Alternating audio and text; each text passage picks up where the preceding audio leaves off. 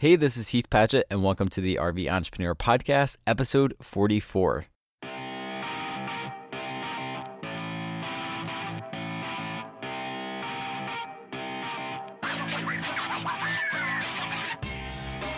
RVE Entrepreneur is a weekly podcast where I interview nomadic entrepreneurs who are running a business while traveling full-time. Today on the podcast, I'm interviewing Jordan and Brittany Griggs from the Dapper Drive. Previously, Jordan and Brittany had careers in the finance world, and this year they are taking the ultimate golf road trip where Jordan is playing Golf Digest 100 top golf courses in North America. Pretty much my father-in-law's dream, and I'm sure a lot of other people who love golf and travel because it just sounds like a really awesome project. A few things that we talk about on this episode is how Jordan and Brittany are able to go and play some of the most expensive public golf courses in the country for free by working with sponsors and doing work exchanges with these golf courses. We talk about the struggle of figuring out where to spend your time while growing an online business. Jordan runs the dapperdrive.com, which is a golf and travel and lifestyle blog. And so talking about how do you figure out where to spend your time while you're working to grow a site like this, to publish on social media? Should you be spending all your time on Instagram, doing video, whatever? It's a conversation that anytime I sit down with a fellow blogger, podcaster, content creator, they're always trying to figure out, how do I spend my time? How do I maximize where I'm putting my effort in order to get the maximum return? So we dive into that towards the end of this episode and what went into planning this trip to 100 of the top golf courses in America and all the logistics, how they pick their RV, what are the costs, and all of that good stuff. Before we get into today's show, I just want to say thank you to all of you guys who have left a review for the RVE Entrepreneur Podcast in iTunes. Thank you guys so much. Time of recording this, we're actually up to 130 reviews in iTunes, which is insane and really awesome. I do hop in iTunes a couple times a week and read all of those reviews. So if you have a quick second this week and you've been enjoying the show, I would love for you to hop in iTunes and leave a review. It goes a really long way in helping other people find the show, and it helps it nudge up the rankings in iTunes for more people to find if they're searching for a travel podcast or a business podcast. So it really does make the mark each review that I get. That's why I ask you guys from time to time to jump in there and leave a review if you haven't done it. So for those of you who have, thank you very much. I've read all of them, and I appreciate you guys. All right, let's get into today's show with Jordan and Brittany. Hey guys, what's up? Thanks for being on the show today. Hi. Hey, Heath. I just want to start off by saying that you guys are pretty much living my father-in-law's dream because he has this ongoing conversation because we do video. And so after we did Hourly America, he basically talked all the time about how he wants to start a Harley Davidson and golf show where he drives around the country in an RV and has a motorcycle with him and eats in all these cool places, these dives and stuff, and then plays golf all the time. And he brings us up at least once a month when I talk to him. So you guys are pretty much living his dream. So part of the interview today, I reached out to him and said, I'm interviewing you guys. And I asked him to send me some questions that he would have because he's a big golfer. So he's going to be giving us part of the interview today. Nice. That's all you, babe. Yeah. It's pretty awesome. I think sometimes we definitely have to pinch ourselves, but it's been fun. Yeah. Yeah, I agree. So you guys hit the road in fall of 2015? Wait. No. Yeah, it was, really basically a year ago. It was like Jan 2nd, 2016, I think is when we officially... We got the RV in fall 2015 and started the reno. Okay, gotcha. And then we left in it because that took a while. We left... Reno is like cool slang talk for renovation. Yeah. Cool person talk for it. Yeah. So what did life look like for you guys before y'all hit the road in Monty the camper? So before, we actually both had like regular desk jobs at a bank, but then I started my photography studio, which was not mobile at the time, in Charlotte, and Jordan worked at the bank, but then we both kind of decided like he should pursue his dream of golf. So he left and started competing locally in golf tournaments, and I started transitioning into more of like, how could I make what I do more mobile so we could possibly travel? So high level, I think you'd say, 5 years ago, we were both working desk jobs where, we were 60 to 80 hour weeks, depending on the week. We sort of initially lived in New York City for a couple years out of school. And then when we started thinking about the future and maybe wanting to pursue something more entrepreneurial for her, and then kind of on the golf side for me, we decided to move to Charlotte, North Carolina, which is close to home for Brittany. Cheaper to live. Cheaper to live, so we could save more money and sort of put in this plan over really a 3-year period before I eventually left my banking job in May of 2015. So it was when you guys say banking, I mean, like, were y'all at the corporate bank? Were y'all tellers, or like, what were you doing? Yeah, we were both corporate. Brittany was in like the corporate banking side. I was on the investment banking side. So that's how we met. That's how we met. And it was really, really great experience coming out of school. Brittany, I don't think you liked it as much as I did. I didn't. There were some pieces I really liked. Some things played really well to my skill set and others didn't. Like I couldn't go to work in yoga pants and, work flexible hours. That wasn't really part of the game. So, I liked it. I liked the team environment, but I really, really, really loved photography and I wanted to see if I could make that work. So I just left. I mean, we were still dating at the time that you were like, that sounds great. You should definitely try that. That was less of a plan. I think that was more of a leap, and because, I still had the stable income, if you will. Yeah. And at the time, I kind of figured, I'd sort of do this for a long time. And then, seeing the freedom that Brittany had and seeing how much she loved the quote unquote new life that she was kind of making in the photography world, it sort of got me thinking, do I really want to sit behind a desk 80 hours a week for the rest of my life? And I personally missed him being around as much because he would work 12 to 14 hours a day and sometimes on the weekends. And, I might wake up and start working at 7, or I might wake up, do my thing, and then start working at 2. And then he might not come home until, 8, 9, 10. And, I just didn't like that. So we wanted to figure out how could we make it work. So that's what we did. So we really... the RV lifestyle wasn't really something we had contemplated at the time when I left. We sort of mentioned it in passing, but it was more... No, we didn't mention it in passing. This is exactly how it happened.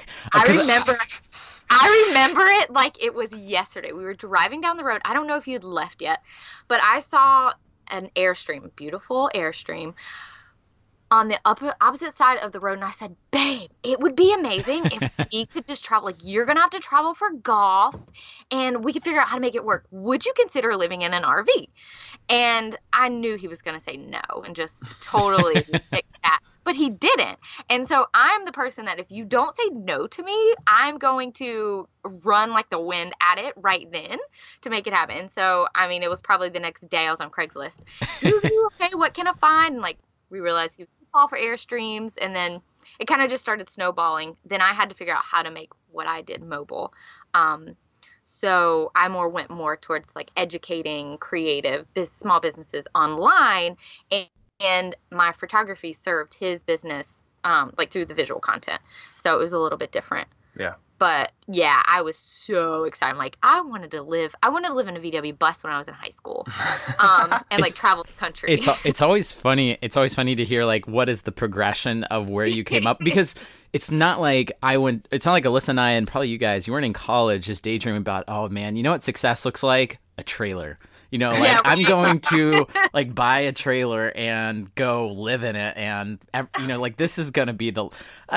So it's always funny to hear what kind of transpires. And then in the beginning, for most, I think especially, the younger generation of RVers, it's when you first think about it, it's a VW van, ultimate road trip. Or what, even better, I'm going to get a tiny house and just tow it, or an Airstream, because those are the cool, hip ones, ways to go do it. Not necessarily as practical. Maybe not. The Airstream is, and I know that's always the first place photographers go because they're 100% the most photogenic.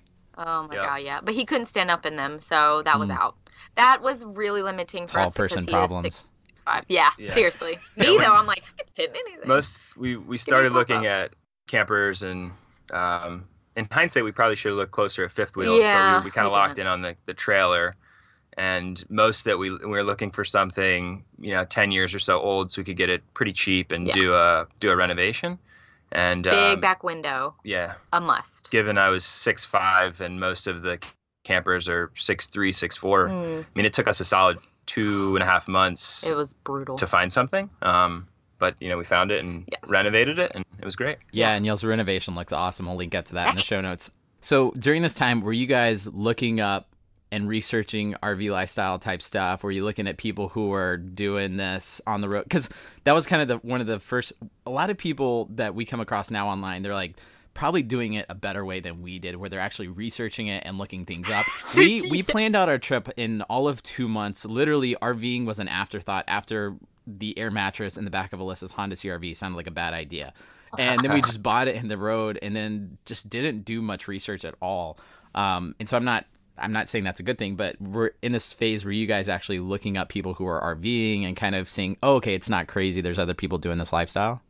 Yeah, I think that's where I found it, because I don't know if Jordan quite was up for it as quick as I was, because I was following a lot more people and I was looking up stuff. But I think I do it to the extreme. So a good balance between what you did and what I did was probably better. But there were a couple key people that we really like to follow. And then someone actually introduced us to your group around that time. And so when I got in there, I'm like, oh, people do this. This is totally fine. Like, they're all our age. So I started figuring out, like, how do they do it? What do they do on the road? Like, all the different components, like how does Wi-Fi work? Or how does water and electricity work? Or how do they travel around? Or where do they stay? Like all the things that you don't know before you start. Yes. So I was binging on like, people really, and trying to figure out like what it looked like, just to make sure. Basically, I wanted to make sure me information. Yeah. On, hey, this is actually somewhat normal, because when you tell your parents, hey, I'm going to leave my really well-paying job to try to play golf and run a golf website, they're like, what? And then when you say, oh, and we're going to buy and renovate an RV and live in it full time, they start to think, a lot of questions. I think he's gone off the deep end. Yeah. But then when you start to, I guess there's power in numbers to some degree. So when you see that other people are, like you say, successful at having that lifestyle, it helps alleviate some of those initial fears and make you think, you know what, this isn't that crazy. We can do this. And, maybe we'll even like this more than what most people see as the normal, the normal life. So I think we needed social proof to show our people that it's going to be okay. You don't need to worry. And what's interesting is once you get over that stigma of it's weird to live in an RV and travel in an RV, you start thinking, oh, this is actually extremely practical, because in the early stages of any business or getting anything off the ground, you need low cost of living. So you have that option, that flexibility in the bottom line of your expenses. And also while you're young, it's cool to be traveling. You're not locked into any leases. So it's like once you get over that initial stigma, you actually realize, wow, this actually is pretty practical in a lot of ways. Yeah. And it kind of makes sense. I think it came full circle when we were in Arizona. And like I was part of a big photography community, and one of the people that I really loved, I met out in Arizona in person.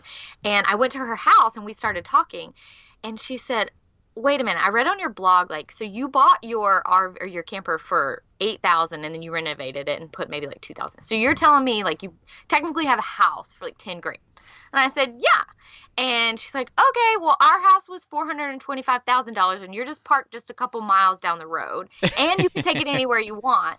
And so she was sitting here thinking, like, starting to think maybe we're doing it wrong, or maybe we could be doing something different, or, why are we tied down to such a big mortgage? And so I thought it was really cool that people started rethinking what maybe they were doing. Not necessarily it was wrong, but maybe there was a different way they could go about life, or, even though they had children, like they could travel more or downsize maybe, or just, to get people thinking. It was really interesting. Yeah, totally. So going back to this time last year when you guys hit the road, Brittany, you had been doing photography since 2012, right? Like full time? Yes. Yep. Yeah. So you left your finance job, and then Jordan, you were still working in finance up until you guys left last year?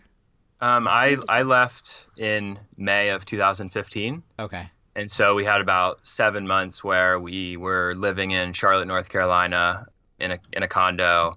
And I was basically practicing, 8-9 hours a day on the golf course, and then also writing and starting our the Dapper Drive website, which is basically a golf travel style type blog.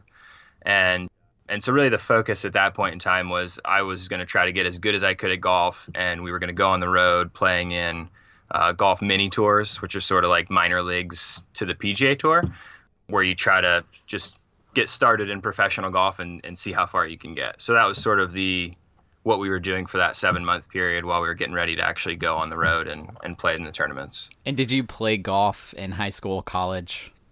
I got a little bit of a late start. So, I mean, I started playing when I was like 12 or 13. And so I didn't, I candidly didn't have a lot of great opportunities to play on college teams that I wanted to play on.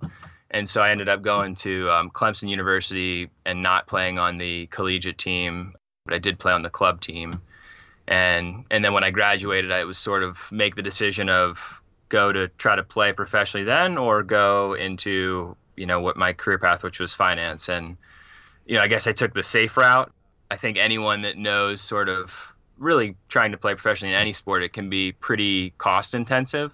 And so at the time, I'm a college student. I have like $600 to my name, and each tournament costs anywhere from $500 to $1,000. And I said, well, this will get me one golf tournament. And if I don't play well, what am I going to do? Yeah. So at the time, I sort of took the finance career path and, luckily was fortunate enough to 7 years later come full circle and eventually give it a go. Yeah.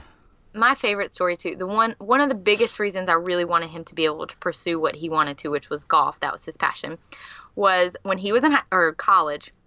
His first year, he didn't have a car. I didn't know him in college. This is only the stories that I heard. He didn't have a car, but he prioritized golf in school, and that was like it. And he would drive on his bike with his clubs on his back uphill every day to the golf course and play around and practice, and then drive all the way back on your bike, rain, snow, sleet, shine, whatever. Well, it was South Carolina, so it was mostly sunny. Yeah, mostly good. But those 95-degree humidity days were right. Kind of tough bike rides brutally back, hot. It was, here. You're 18, 19 years old, so at the time, still, that's like dedication. No big deal. And so, I've never really loved something that much, I don't think. So I just thought, well, he should have the opportunity to pursue that. So that's basically when we started having the conversations that you need to do this, because one day we'll hopefully have kids and a family, and if we're going to take risks like this, let's do it before all that stuff happens. So Yeah. It's like basically do it or don't. I'll push him to a corner. I was like, you want to do it or not? That is awesome. And he said, yeah. I mean, I assume with golf, it's kind of like a lot of other pro sports in that there's a few elite, at kind of near the top who make a lot of money, but then there's a lot of people at the bottom just kind of working for scraps. And it's like what you're getting to do, be amazing if you turn pro and you go and do a bunch of PGA awesome tours. But even if you didn't, you guys are still getting to travel around the country full time and do something that you love doing, which is awesome. Yeah. I mean, I think like I said, it was a really long, sort of arduous process for me to mentally get to the point of actually leaving a steady income to do something so risky.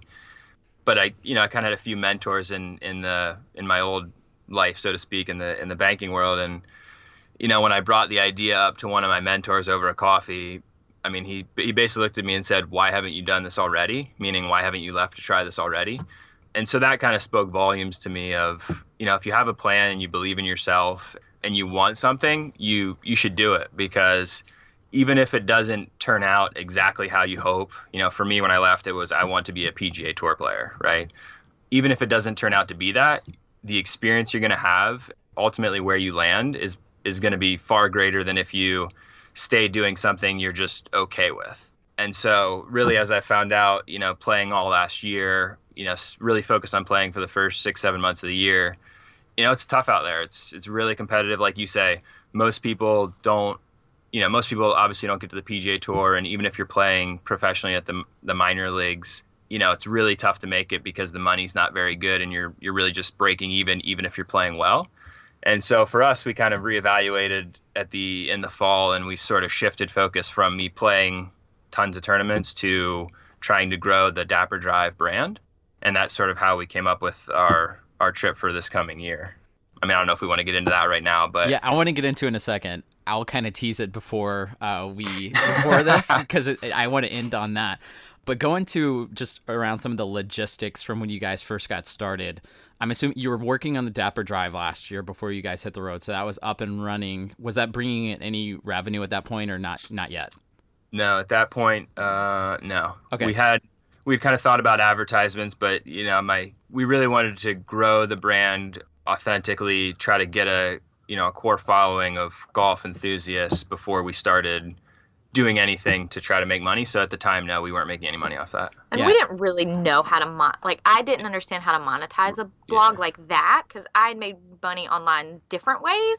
So his business was very different. Yeah. For me. So it's still things that we're learning a lot about. Yeah, totally. So you guys, I'm assuming, had like a decent amount of savings from working in a job for a long time.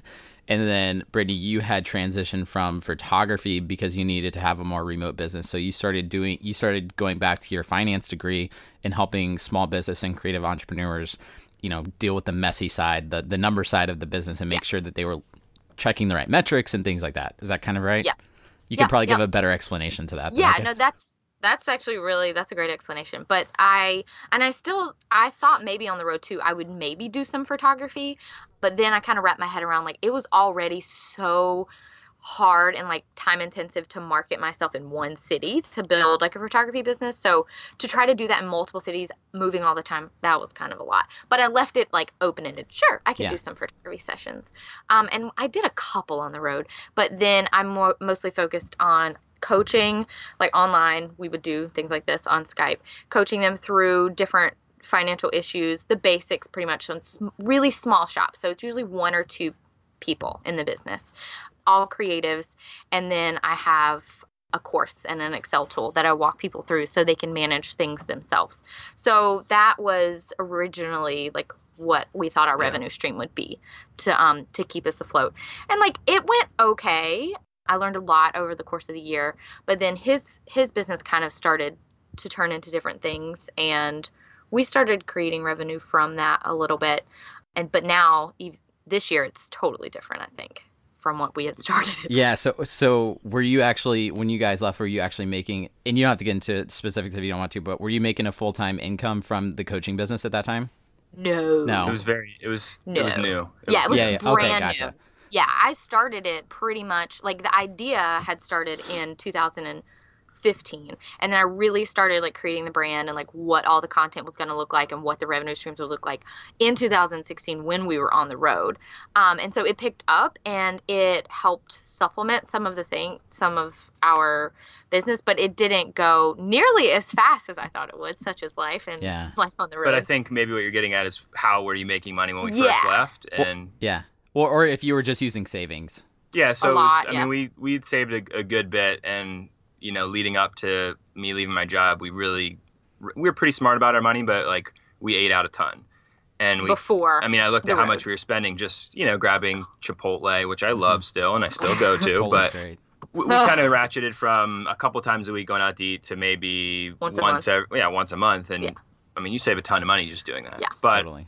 So savings, a little bit from Brittany's business, and then we did own our condo, so we were able to rent that out and actually make a pretty good amount of money from that. And so between all those, we were able to, and like you say, it's cheaper living on the road really than living in one place. So and you can adjust. I mean, like you could either decide that you were going to stay in a nicer RV park or not, or boondock, or like there's all kinds of ways. So we really just try to get a handle on our budget and know that like if the next couple of months were not that great with income, that we'd still be okay.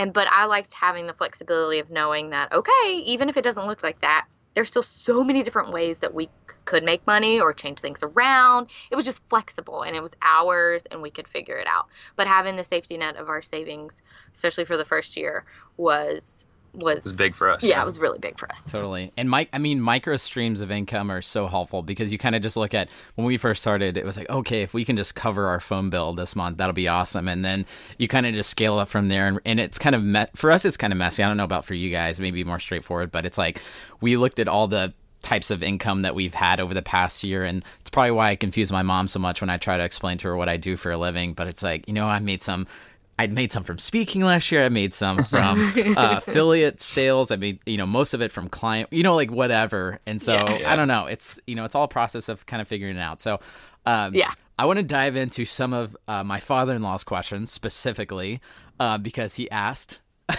He has some good golf specific questions. These are your questions. Yeah. So before we dive into those, can you guys tell me exactly what you guys are doing in the next year?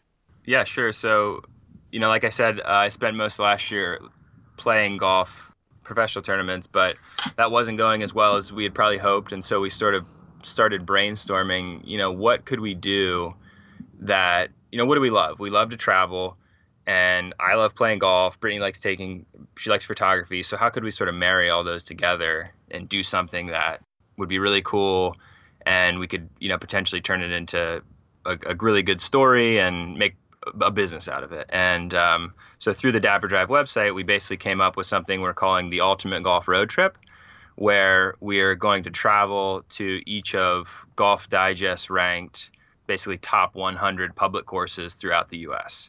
And so awesome. if you know golf, Golf crazy. Digest is sort of the premier outlet who ranks courses. And, if you look at the top 100, I have the map on my website, which is interactive, but it's basically courses in, I think it's 31 different states, but you're really hitting all four. I mean, you're going Florida to Maine to Washington, California, all the way out to Hawaii, which if we do get that far, which hopefully we do, we will have to actually utilize air travel. Yeah. And you will have a lot of people who think they're hilarious asking you how you get your RV to Hawaii, and the joke will We've already got that. Yeah. it'll get old after like 10 seconds. So Oh my gosh. But really, the purpose of it is to sort of discover America through the best courses accessible to everyone. So if you're in the golf world, there are tons of really great private courses that are sort of very exclusive, and the only way you're going to get on them is if you know someone. But what I think a lot of people discount is how many amazing golf courses there are that are actually public that anyone can play on. Anyone can book a tee time there. And so we're really looking forward to just sharing the entire experience. So it's gonna focus on golf, but it'll go beyond that. The tales, the stories, the life on the road, discovering different, whether it's a brewery or a local restaurant, or, meeting someone who's been in that town for 40 years playing that golf course. It's really just sort of going to be, a myriad of different tales from this year-long journey that'll take us, 20-some thousand odd miles across the U.S. So it's going to be pretty cool. Yeah. yeah, that's going to be awesome. And we've been talking a little bit about this offline or off the podcast. And I know that you guys have kind of been working a lot just on the logistics of planning a trip like this. Which one of you guys are the trip planner, by the way? More It's Jordan. me by default, probably. Yeah. I'm notoriously bad at personal tasks. So anything that, like, something as simple as scheduling a dentist appointment, I will put it off for like 2 months. I'm just the same because way. I'm Yeah. like, I don't want to waste those I do that. 4 minutes calling and scheduling. It's going to ruin my day.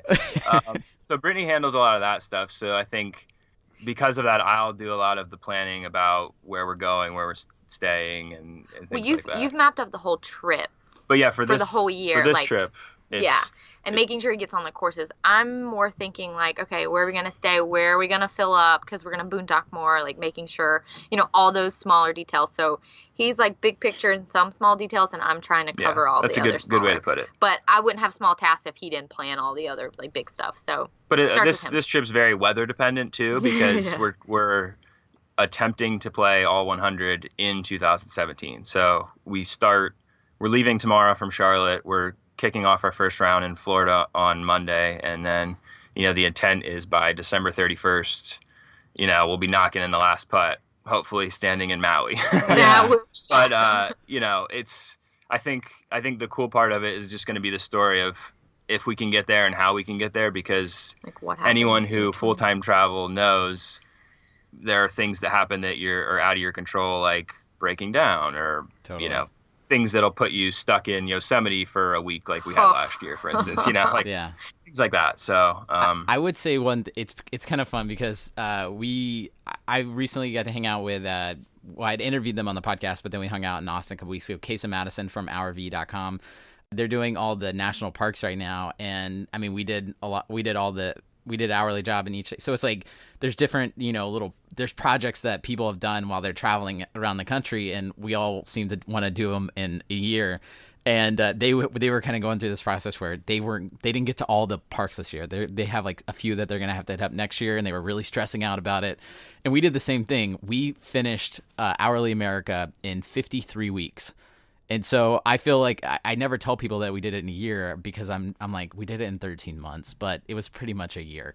And so there's all this pressure, to get it done in that timeline. So if I could impart this on you guys, nobody cares if you don't get it done in 12, if it's 13 months, nobody will care. Like, don't kill yourself if you guys are looking at the schedule. And, by the end of our trip, I got sick because I think it was just pure exhaustion.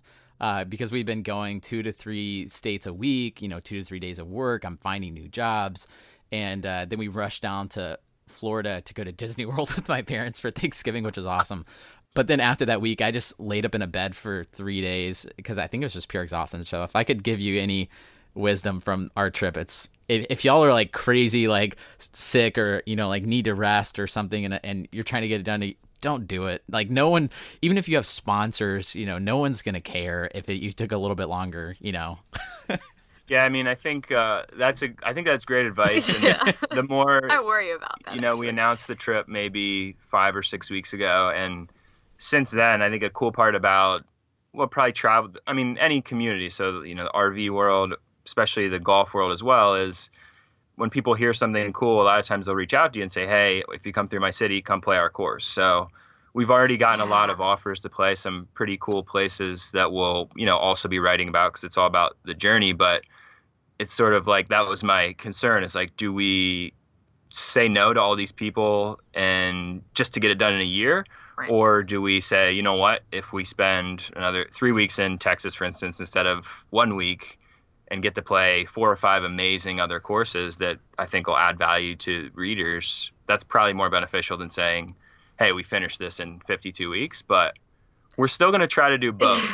Yeah. If I get to your project, I don't know. But I think that's good advice, Eve. Yeah. Because I think I'm already stressing about the fact that we come across these gorgeous places and we're only supposed to be there for a day or two. And then I get totally depressed because we have to leave. Yeah. And then, maybe if we stay a couple more days, or there's already been people who are like, oh, I'd love to show you like my favorite coffee shop. It's a local spot in, Kalamazoo.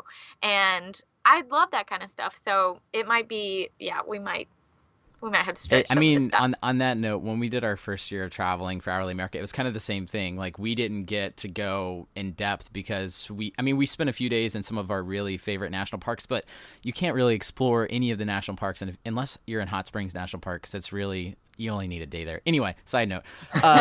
But like we've went back to all those places that we really liked. And the whole point of this lifestyle is the fact that you have the flexibility to go back. So I wouldn't even stress about that because, I mean, as long as you guys are traveling, you can still make time to go back. And we did. I was worried about saying, like, we just skimmed through and are we really going to go back? We have. So I don't know. You have that too. Yeah, I've even said, I know this year's going to be crazy, so maybe next year is the year of like leisurely travel where we're like, oh, I'd love to see. It's so elusive. Yeah. Yeah. I'm not wired. I don't think I'm wired that way. Yeah. It's a tough balance. And I was looking forward to that last year because we had done Hourly America and then like we finished it and all that good stuff. And last year was the first time we were traveling where we didn't have really an itinerary. We had nobody telling us where we needed to go. And that to me was the elusive style of travel that I really, really wanted.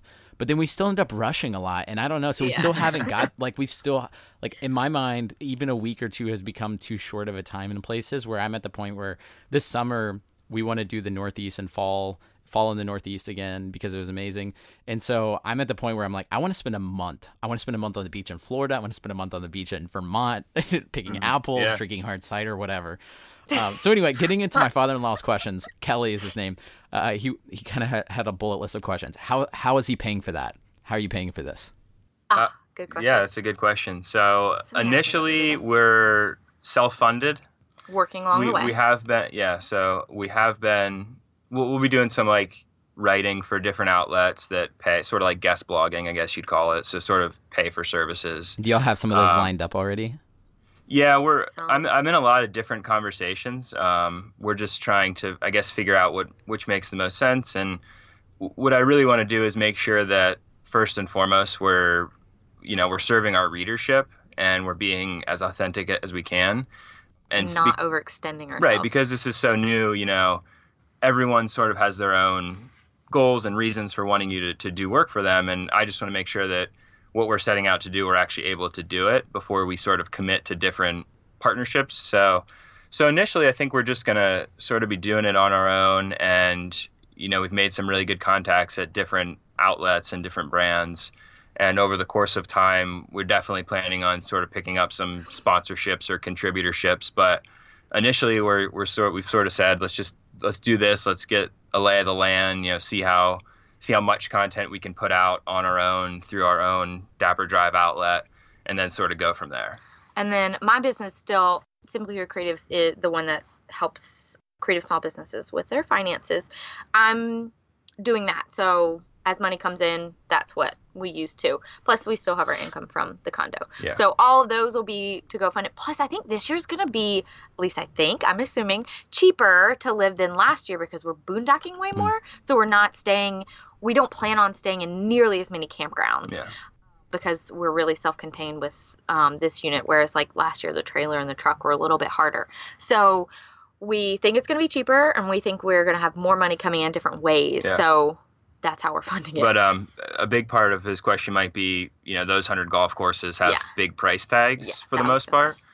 And so I reach out to all of them directly. So it's actually a lot of time and effort. But with most of them, we can sort of do some bartering, if you will. So provide them some high resolution images for, a reduced greens fees. And so for the most part, they're all really willing to sort of work with you to sort of help you out, assuming you're providing something in return. So, totally. So you've already started reaching out to some of these guys.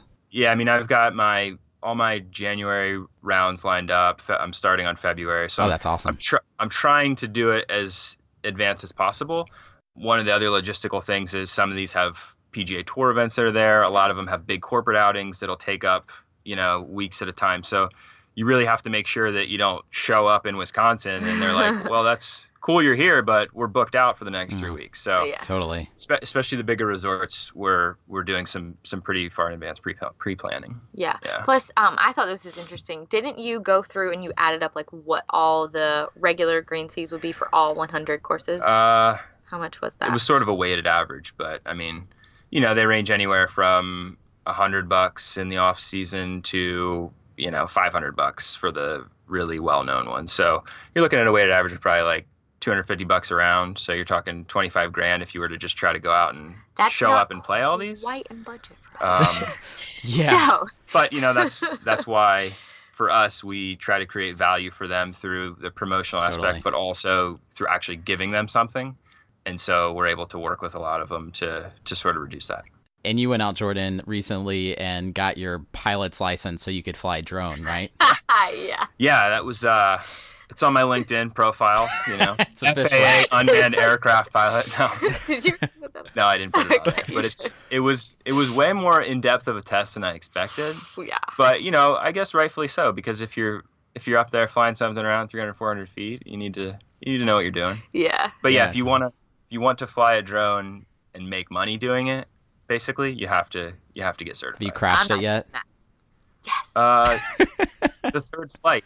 I didn't do it. I'm not touching that thing. My advice to anyone who gets a drone is take it slow. So after 2 flights where I took it up high, I was like, this is boring. Let's get interesting here. And pulled it out on a 15-mile-an-hour wind day and decided to try to thread it between a house and a tree, and we clipped the tree. So luckily I have insurance on it, so it wasn't too big of a deal. Got it repaired. Had to go to California, but it was a good learning. But that was before he took the test, though. Let's be clear. That was before I took the test. Gotcha. Yeah. Okay. Going to some of Kelly's, more of Kelly's questions. What is Jordan's favorite ball? I don't know. Want to know what your favorite ball was? See, the tough part about this is, what if I say a ball and then I get another guy coming to me and say, "Hey, player." No, I've played the Pro V1, Titleist Pro V1X. I've played for quite a while. Yeah. So I would say currently that is probably my favorite golf ball. That's his go-to Christmas present. Yeah. His go-to Christmas present. Nice. Yeah.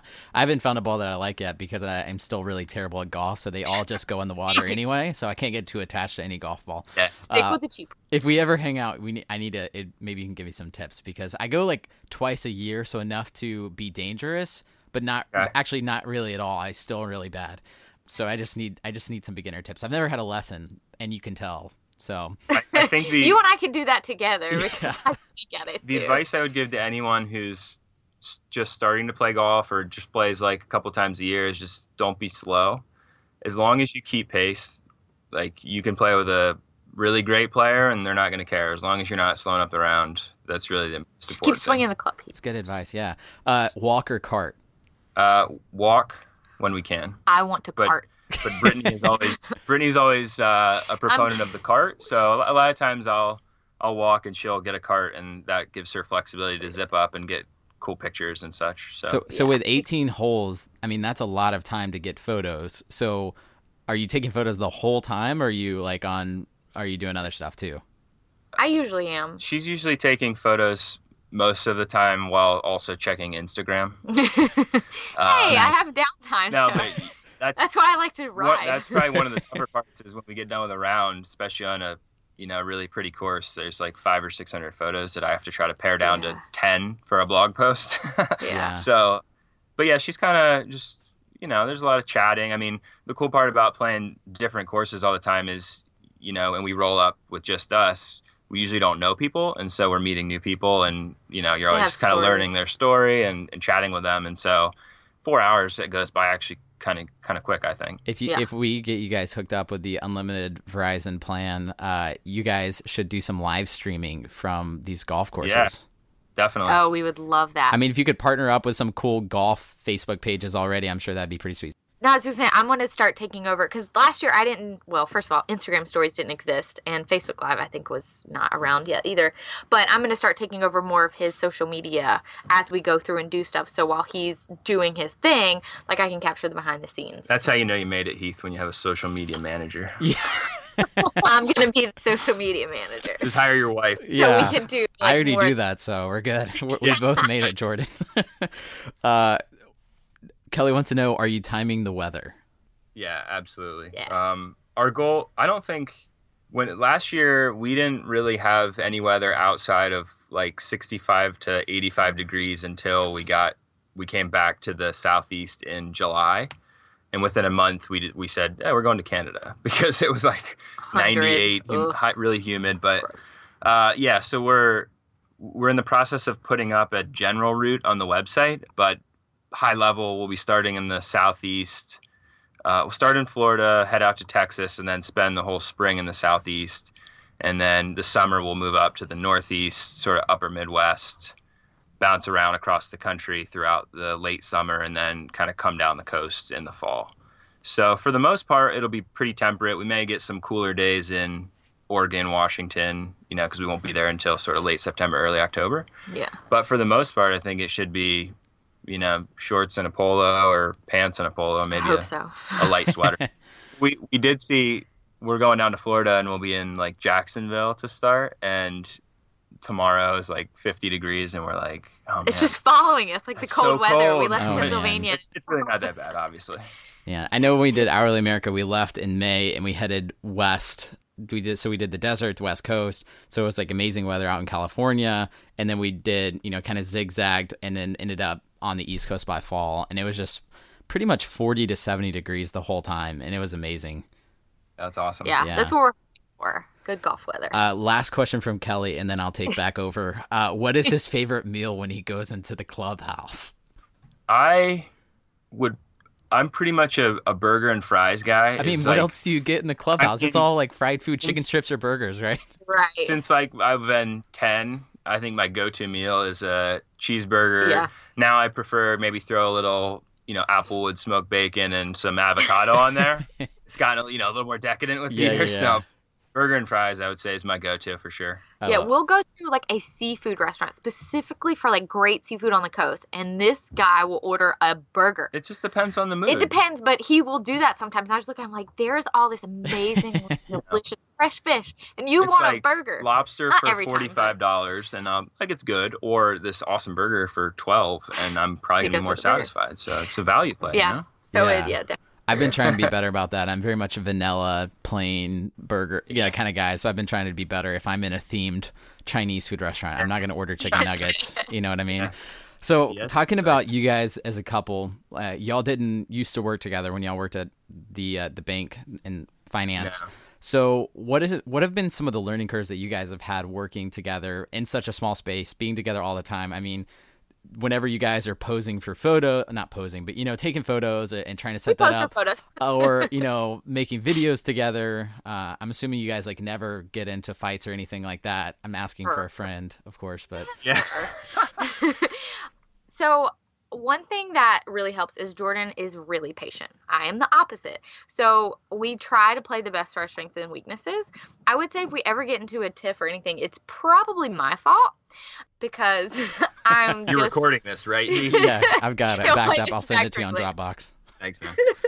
It usually is because I'm just not as patient, whereas he is, and he'll think through, and he's slow to speak, where I'm quick to speak. So we just try to like that yin and yang thing. Yeah. We do match really well. So it hasn't been nearly as hard transitioning into a smaller workspace together. And for the first year, he would go to the course a lot.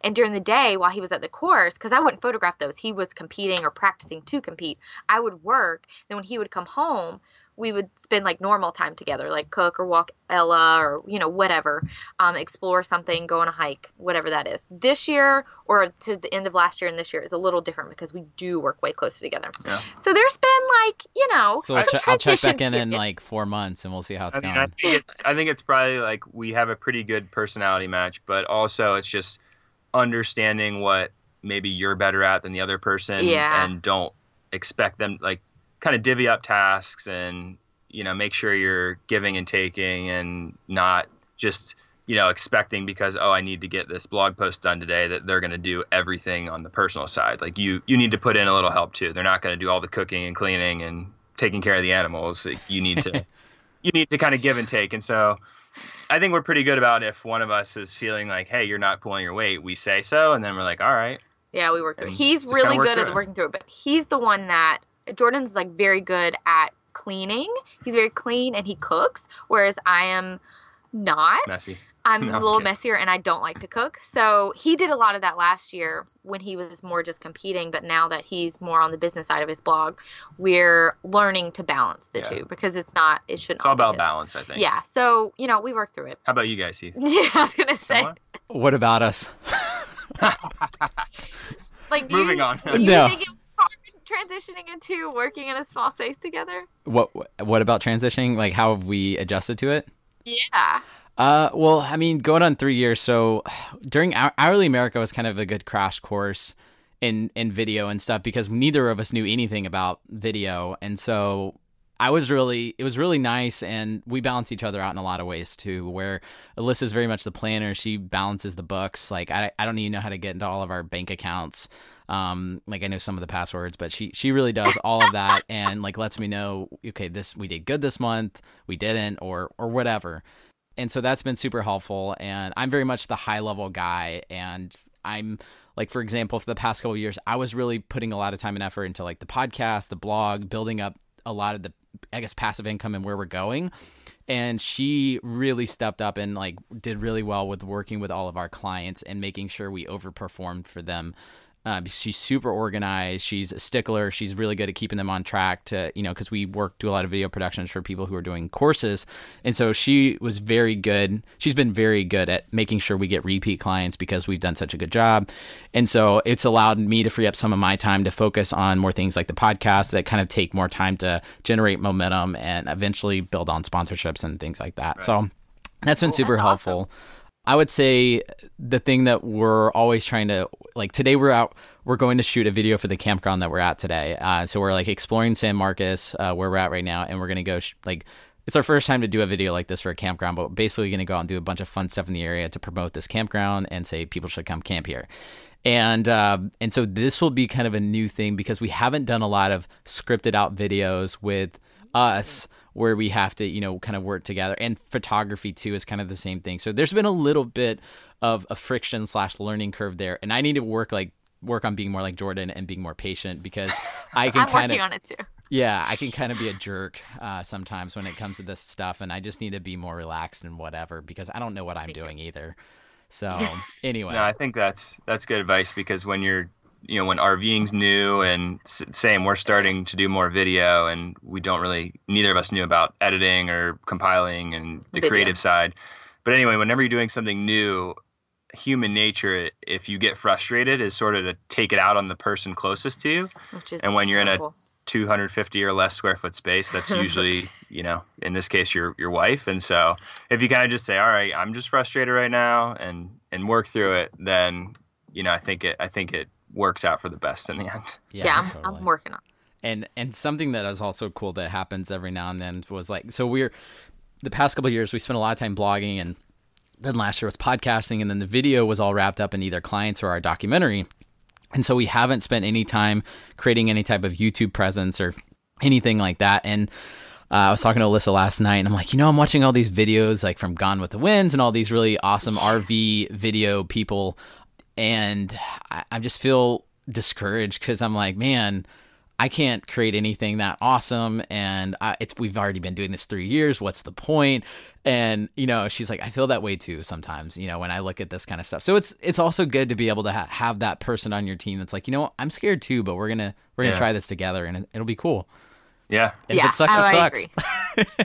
But the thing is too is like, we look at you guys and you're like, okay, we might know how to do some things, but then other things, you guys are, I'm like, I don't know how to put a freaking podcast together, and I don't know how to do all these different things. Like, and then we're like, what's the point of that, too? So yeah, it's the grass is greener. Everything. You know what I mean? So looking at all of y'all stuff. So y'all have several different websites. We'll talk about those in a minute. We'll link up to those in the show notes. But what I was really impressed by, just redigging into all of y'all's projects, whether it's Simply for Creatives. And the Dapper Drive and everything else, is that you guys have an awesome amount of just professionalism in everything you do. Like, obviously the photos are amazing, but the design is great. The design, even, you guys, I'm sure there's a lot of intentionality that went into the design, even just for the RV. And no offense, Jordan, I'm assuming it wasn't you who kind of was the mastermind behind all of that. Wait, that was pretty sexist. Was I wrong? No. Okay. No, you're right. My silence speaks volumes. So Brittany, where did you learn design, and why is design so important when it comes to having a blog, website, or anything else? So I don't actually do a lot of the graphic stuff.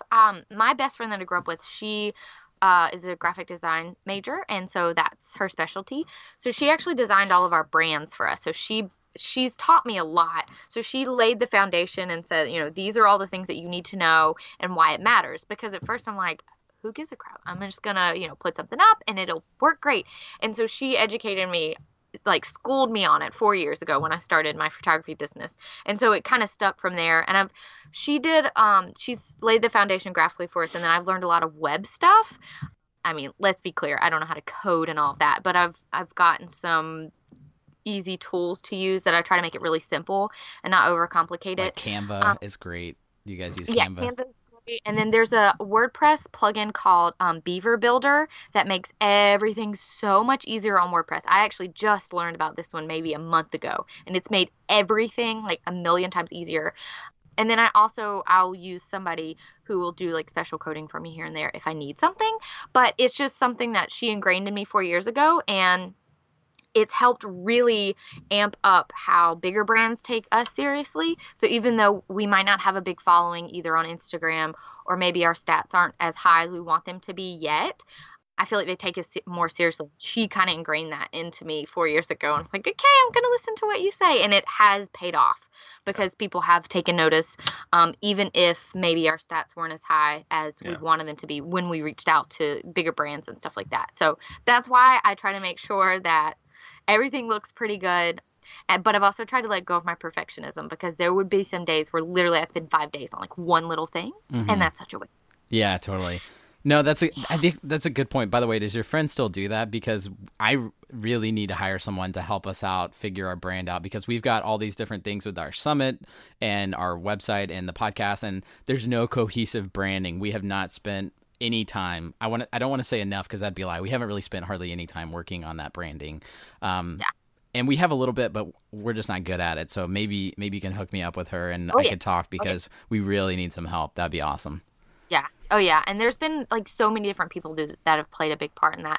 And obviously I've done some of the things because proficient in Photoshop and all that good stuff from photography. But, oh yeah, I've definitely got a lot of things I can share. Yeah. So how do you guys actually work on divvying up your time? Because I think we've had this talk before where it's kind of intimidating sometimes when you look at all the places you could be spending your time to grow the Dapper Drive and Simply for Creatives, because you've got Instagram, you've got Pinterest, you've got Facebook, a bajillion other sites, you've got video content, you've got blog content, you've got clients that you guys are technically going to be working for, or sponsors, whoever.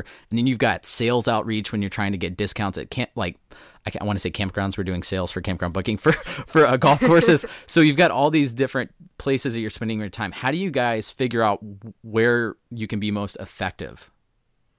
It's hard. Yeah, it's hard. It's a learning curve, I think.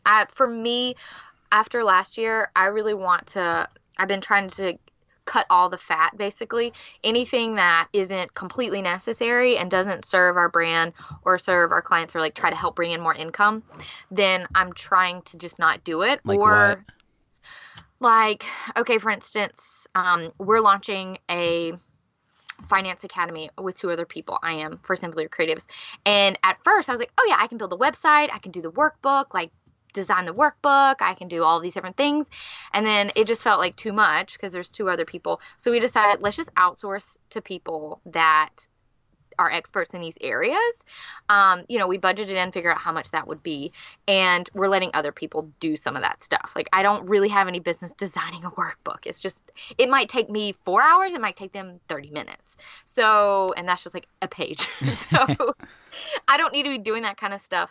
And then I would also waste my time in areas that wouldn't matter. Like, not in Facebook groups serving others, but just browsing through and seeing what everybody from high school was doing, or Instagramming when I wasn't Instagramming with any kind of purpose. I was just scrolling to pass time. So like cutting the fat and then trying to work together and create systems. It drives him crazy. I'm like, do you have a workflow for that? He's like, stop talking about workflows. Yeah. So we use Asana a lot. I love. Do y'all assign each other tasks in Asana? Yes. Yeah, we do that too. Jordan doesn't like it. I don't either. Yeah. Yeah, it's. I think a big part, whether it's in Asana or just for me on a sticky note. Now just really listing everything that you need to accomplish over a long period of time, over the next month, and then near term, like this week. For me, a big challenge was, part of the brand and part of what I was doing is playing golf. And golf just takes a lot of time. Even if you just go to the course and play one round, you're gone for probably 6 hours total. So, so the last, 3 months, it's been trying to balance how much I play with how much time I spend on producing content that goes on the website right now. Yeah. And also planning this epic 2017 trip where there's so many moving pieces where you're not really producing anything today, but it's imperative to get it done to make sure 2017 is much easier. So, in the year ahead, I think it'll be, obviously we're going to be playing a lot, but, we've sort of talked about how we'll go about our days of play the golf, come back, try to get all the near-term tasks done right after the round. And then that way we can actually spend some time exploring and together without our laptop, creating and through that though, creating cool content that's sort of more the lifestyle part of the brand. But I think it's really just for us getting it all down on lists or whatever, whatever it is you need to get it down on and just prioritize. Yeah, it's a work in progress. I don't think, anybody that says they've mastered it, like, I want to sit down and talk to them because we struggle with that. And I feel like I have like traveler's guilt sometimes where we're in this amazing place, but we have like a certain, we need to go play this golf course. We need to create blah, blah, blah for content, and we need to do an XYZ. And then we leave, and then I'm thinking, well, what about that beautiful, state park that we didn't visit, or that beautiful waterfall, or that hike that I really wanted to take Ella on? And so this year, like you said, we hope to not get so wrapped up, and we have to finish the 100 that we miss out on like the real experiences, because we do want to deliver really great content, but at the same time, we do want to experience it for ourselves. And, we have a cat and a dog on the road. Okay, the cat doesn't go on hikes and stuff, but although he probably would, but our dog and like exercise her and experience things together and not always have our face in our laptop and our phone is going to be a priority. So but Heath, I think, and I think you've talked about this before, a lot of times you go to bed, you'll stay up late and wake up early, and you are excited about what you're doing. And so you want to do that. Yeah. But sometimes you just need to take a step back and say, all right, let's take a break and spend some us time and not just spend all of our time focused on driving this business, because, you need to strike a balance throughout life. But it's good it's excited about what you're doing. Totally. Yeah. I think for me this year, I'm trying to do something similar where it's like in the past, looking at what I'm trying to accomplish over the week or the day, I found that whenever I get done with that, I'll still just keep working instead of just giving myself permission to take time off. And that's something I've struggled with for a long time now. But it's almost, it's not a bragging thing. It's just being almost unthoughtful, whatever. I don't know if that's a word. We're just trying to, spend too much time. And like when we go on walks and stuff in the campground or go for hikes, and I'm still talking about work. Yes. And I know it annoys Alyssa, and I'm just trying, maybe this year, I'm going to this year try to spend more quality time with her, because like, what's the point if I'm, advocating for this, cool lifestyle, but not actually living it myself, and I'm spending all the time working. So we felt like that too before. Yeah. So a couple more just rapid fire questions. Is what kind of RV did you guys choose to buy, and why did y'all leave your travel trailer? We chose Winnebago View. So it's a 2012 Winnebago View and 24J. 24J. So it's I mean, we don't need to get into details, but there's a bed in the back and a dinette that folds down into like a couch. And the reason we went with that is because our intent this year is to dry camp or boondock a lot more. Last year we would go to a place, spend a month, 2 months there, stay at a campground. This year, 100 courses, 365 days in theory. And so we're going to be constantly on the move.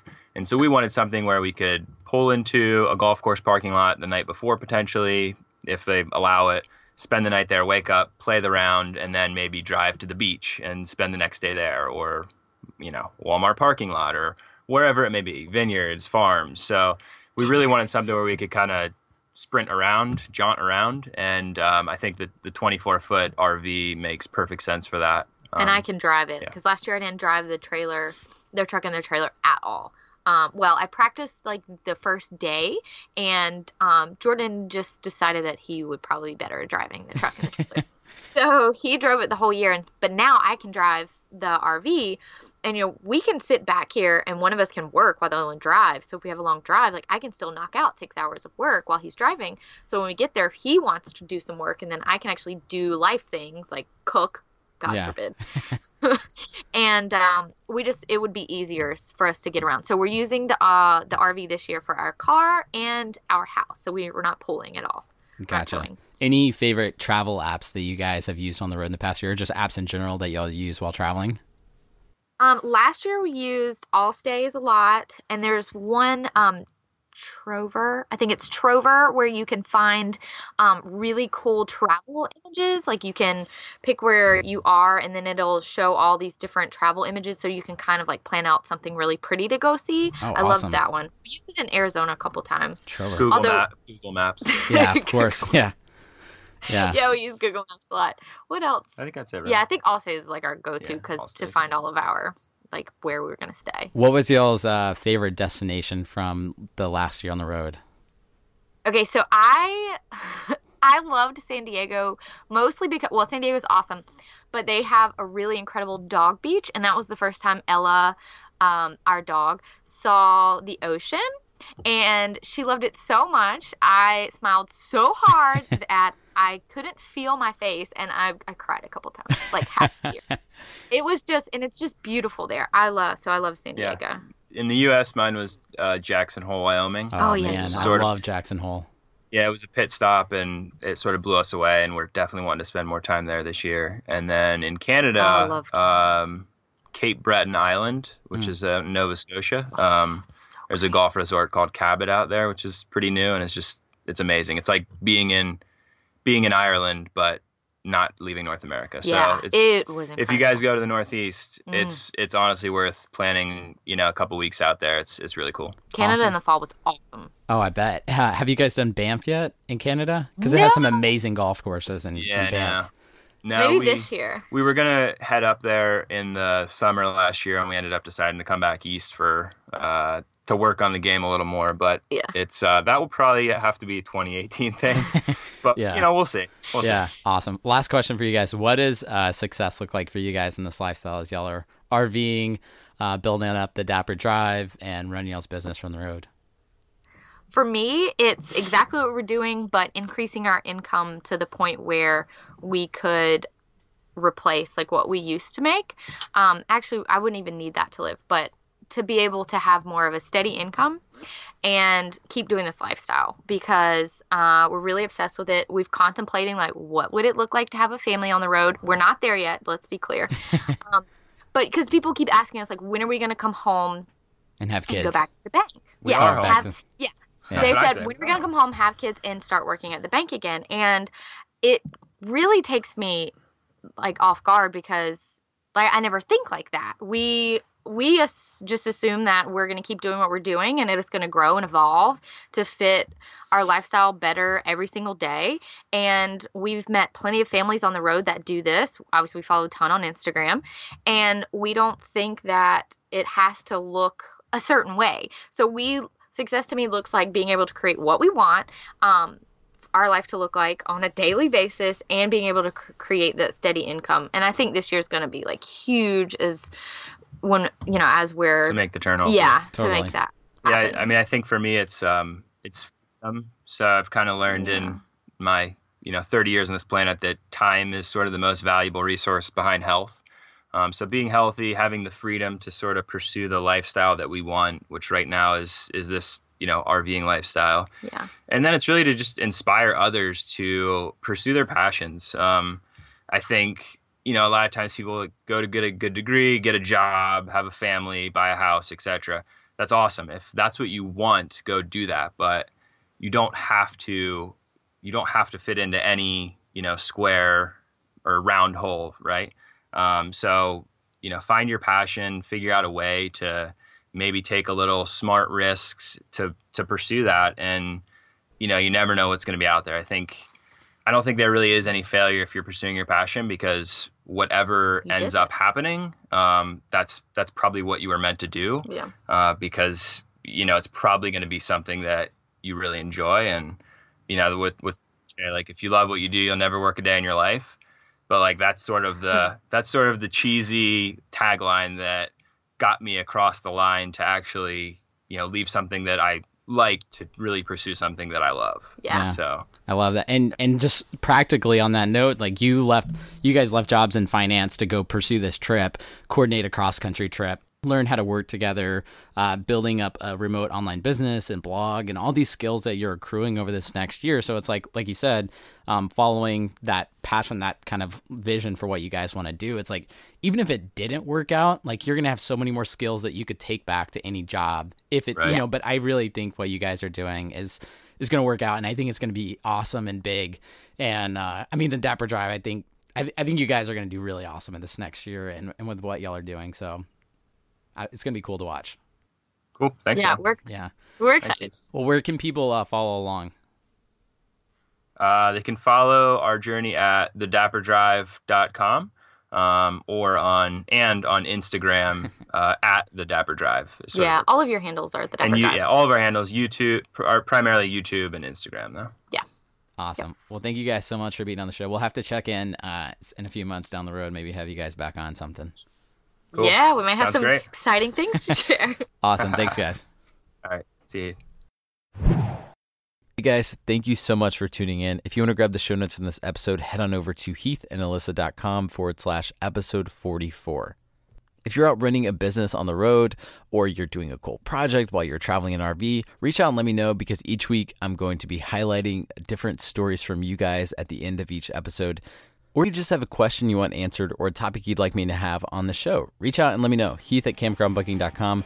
Thank you guys again for tuning in, and I'll see y'all next week on the RV Entrepreneur Podcast.